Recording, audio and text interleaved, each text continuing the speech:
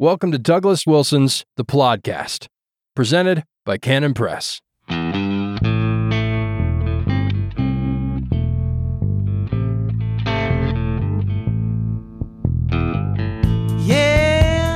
God don't never change. Welcome to The Plodcast. This is episode 306.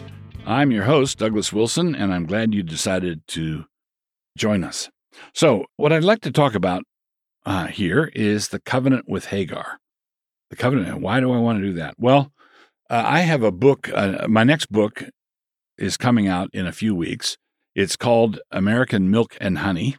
American Milk and Honey. And the subtitle has to do with the anti-Semitism, the promises of Deuteronomy, and the true Israel of God.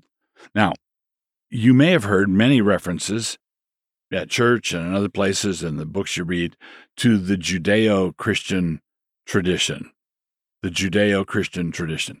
And there's a sense in which that's fair enough, but there are a lot of senses in which it misrepresents what's actually going on. Christians believe that Jesus Christ was the Messiah predicted by the Old Testament. And Jews, unbelieving Jews, that is, Jews who are not Christians, don't believe that Jesus was that Messiah. Now let's remove from the discussion atheistic Jews or highly secular Jews. Let's talk about the Hasidim or the modern day Pharisees or the observant Jews, the Jews who are religiously observant. Okay, religiously observant Jews are committed to the idea that Jesus was not that Christ. Jesus was not that Messiah. Now, that's kind of a dividing line right there. You can't really split the difference. Jesus either was the Messiah, in which case the Jews are totally wrong, or Jesus was the Messiah, was not the Messiah, in which case the Christians are totally wrong. If the Christians are totally wrong, as Paul put it, let's eat, drink, and be merry, for tomorrow we die. And if the Christians are right, then the Jews they missed that train. They didn't believe in the Messiah, their Messiah, when he arrived. So the question I'm wanting to raise and answer in this book, and the question I'm raising here now, is where does that put the Jews? What do we where do we place them? What shelf do we put them on? In the great filing cabinet of theology, where do we put this? I think there are two metaphors that we can use. One of them is the metaphor of the olive tree found in Romans 11. So Paul says, basically, the Jews were cut out, unbelieving Jews were cut out of the olive tree, and wild olive shoots, the Gentiles, the Greeks, were grafted into the Abrahamic tree. So you've got this olive tree, who is the root of this olive tree is Christ, of course, and the promises to Abraham. And Greeks and Scythians and Romans and all sorts of Gentile characters believed on Christ and were grafted into the tree. And unbelieving Jews were excised. Unbelieving Jews were taken out. Paul says that basically, when the Jews are grafted back in, and he promises that they will be grafted back in, he says that in this grafting operation, the Jews will take much more readily than the wild olive branches took. So when the wild olive branches were grafted in by the master gardener, that was a good thing. He did it on purpose. But Paul argues that the Jews, when they're grafted back in, are going to take much more readily. But in the meantime, they're not in the tree. In the meantime, they are cultivated olive branches that are in a burn pile next to the olive grove. Okay? That's one illustration. The other illustration is in Galatians, where Paul says these two women are two covenants. So Abraham had Sarah as his wife, his free wife, and Hagar was Sarah's servant, Sarah's slave, And so Sarah gave Hagar to Abraham as a means of raising up seed for Abraham. It was like have a child for Sarah by proxy. And of course, after that, Sarah gets pregnant. So Sarah gives birth to Isaac, and Hagar had already given birth to Ishmael. Now that Ishmael, the son of the bondwoman, is living in the same tent complex with Isaac, the child of promise, Sarah and then Ishmael winds up mocking Isaac, and Sarah sees it and demands that Hagar and Ishmael be put away. And so Abraham is greatly distraught over this, but God says, no, Sarah's right. And so he puts Hagar away. But it's very interesting in the Genesis account where God then takes good care of Hagar. He preserves her, supplies her with water, prevents Ishmael from dying, and gives her a promise about how mighty Ishmael is going to become.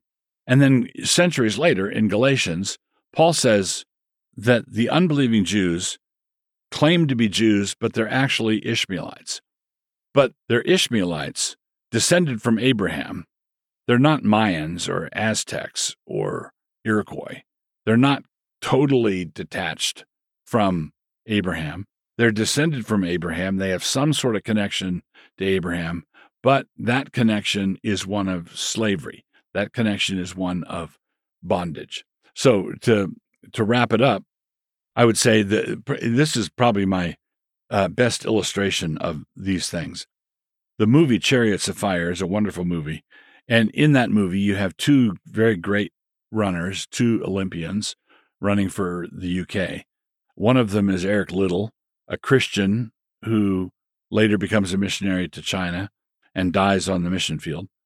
And Harold Abrams, who is a Jewish runner. They're both gifted. They're both very fast. And yet, Eric Liddell, the Christian, is running on grace. When I run, he says, I feel his pleasure. So it's a joy. It's an exuberance to him. Harold Abrams, on the other hand, is absolutely driven. And it's a wonderful picture of being under grace and being under law. So on the one hand, you have a driven runner, and the other is a runner who's being carried by the winds of the Spirit. Well, that is a very good picture of, I think, how it ought to be. Christians ought not to envy the Jews their success because they're a high-performance people and they're driven like Harold Abrams was. They should run under the grace of God, seeking the grace of God.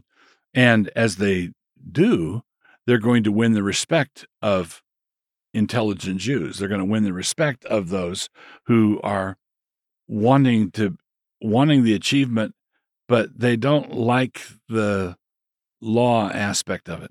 And one of the nice touches in that film, I'll just end with this. One of the nice touches in that film, Chariots of Fire, is it begins and ends with the funeral of Harold Abrams, I think in the 1970s, a senior statesman in British athletics. But the thing that's striking is his funeral occurs in a Christian church. It is a Christian funeral. Always will be God. So, continuing on with episode 306 in the podcast. So, okay, fellow hamartiologists, it's time for us to move on to those sins in the New Testament that begin with the letter iota. Today's sin is the word ios, which means poison. I-O-S, ios, which means poison. Now, perhaps surprisingly, this does not refer to the sin of putting arsenic in somebody's coffee. That would be a sin. Don't get me wrong. That would be a sin to do. But that's not what the New Testament is talking about. This word is used 2 times in the New Testament in the way I'm going to be looking at it, once in Romans and once in James. And in both instances, it refers to sins of the tongue. There's a third use of this word where the translators chose the word rust to describe it, and this gives us a sense of the corrupting nature of it. We see that in James 5:3. Your gold and silver is cankered, and the rust of them shall be a witness against you, and shall eat your flesh as it were fire. You have heaped treasure together for the last days. All right, so your gold and silver is cankered, and the rust of them, the corruption of them, shall be a witness against you, and shall eat your flesh. It's like a gangrenous kind of thing. Now, the two instances that refer to speech are these. Remember, the word is ios, which means poison. In Romans 3:13, it says, their throat is an open sepulchre. With their tongues they have used deceit. The poison of asps is under their lips. The poison of asps is under their lips. In other words, these unconverted people have a mouth full of venom. And this is an obvious metaphor referring to the destructive nature of their speech. And interestingly enough, not surprisingly, James says the same thing. In James 3:8, but the tongue can no man tame. It is an unruly evil, full of deadly poison. Full of deadly poison. When we speak out of turn, when we are sinning with the tongue, the thing that we should understand is the tongue is not something that delivers a mild bruise now and then. That's not what we're talking about. The poison of asps is under their lips. So we're talking about vipers. We're talking about rattlesnakes. We're talking about a tongue full of deadly poison. God don't never change. He's God. All right, so continuing on with episode 306 in the podcast, the book I want to mention to you, commend to you now, is The God Who Is There by Francis Schaeffer. In recent years, I've been revisiting Schaeffer and chipping away at different books that he wrote. Now, when I was a young, callow youth, I was in the Navy at the time, I remember, I made my first foray in trying to read Schaeffer was Escape from Reason. And I remember making a joke to somebody about how come this Presbyterian is speaking in tongues. I was not used to or accustomed to or aware of a lot of the people or concepts that he was talking about in Escape from Reason. And so a bunch of it just whistled by my head. But after I got out of the Navy and Schaeffer became more and more of a thing, and his How Should We Then Live came out, and then his film series, Whatever Happened to the Human Race, I began to appreciate Schaeffer more and more. I remember we sponsored showings of those documentaries at the University of Idaho campus that we used him as part of the outreach. And he was someone that I took in the 1970s, right? So, and appreciated him very much. There were a number of things I learned from him. And then, like I said, a couple of years ago, I thought I'm going to go back through and read some of his older stuff again. My wife and I watched through How Should We Then Live again. I read through Christian Manifesto again, Escape from Reason again, and now I just finished The God Who Is There. The thing that strikes me about it is that not much has changed. The needs are the same. The apologetic approach needs to be the same. I think a lot of us could do well by refurbishing our practical, on-the-street apologetic by returning to Schaeffer. He has some good ways of framing the discussion that I think we could put to really good use today. The centerpiece of his apologetic approach would be Escape from Reason, He Is There and He's Not Silent, and The God Who Is There. Those would be the places that I would begin.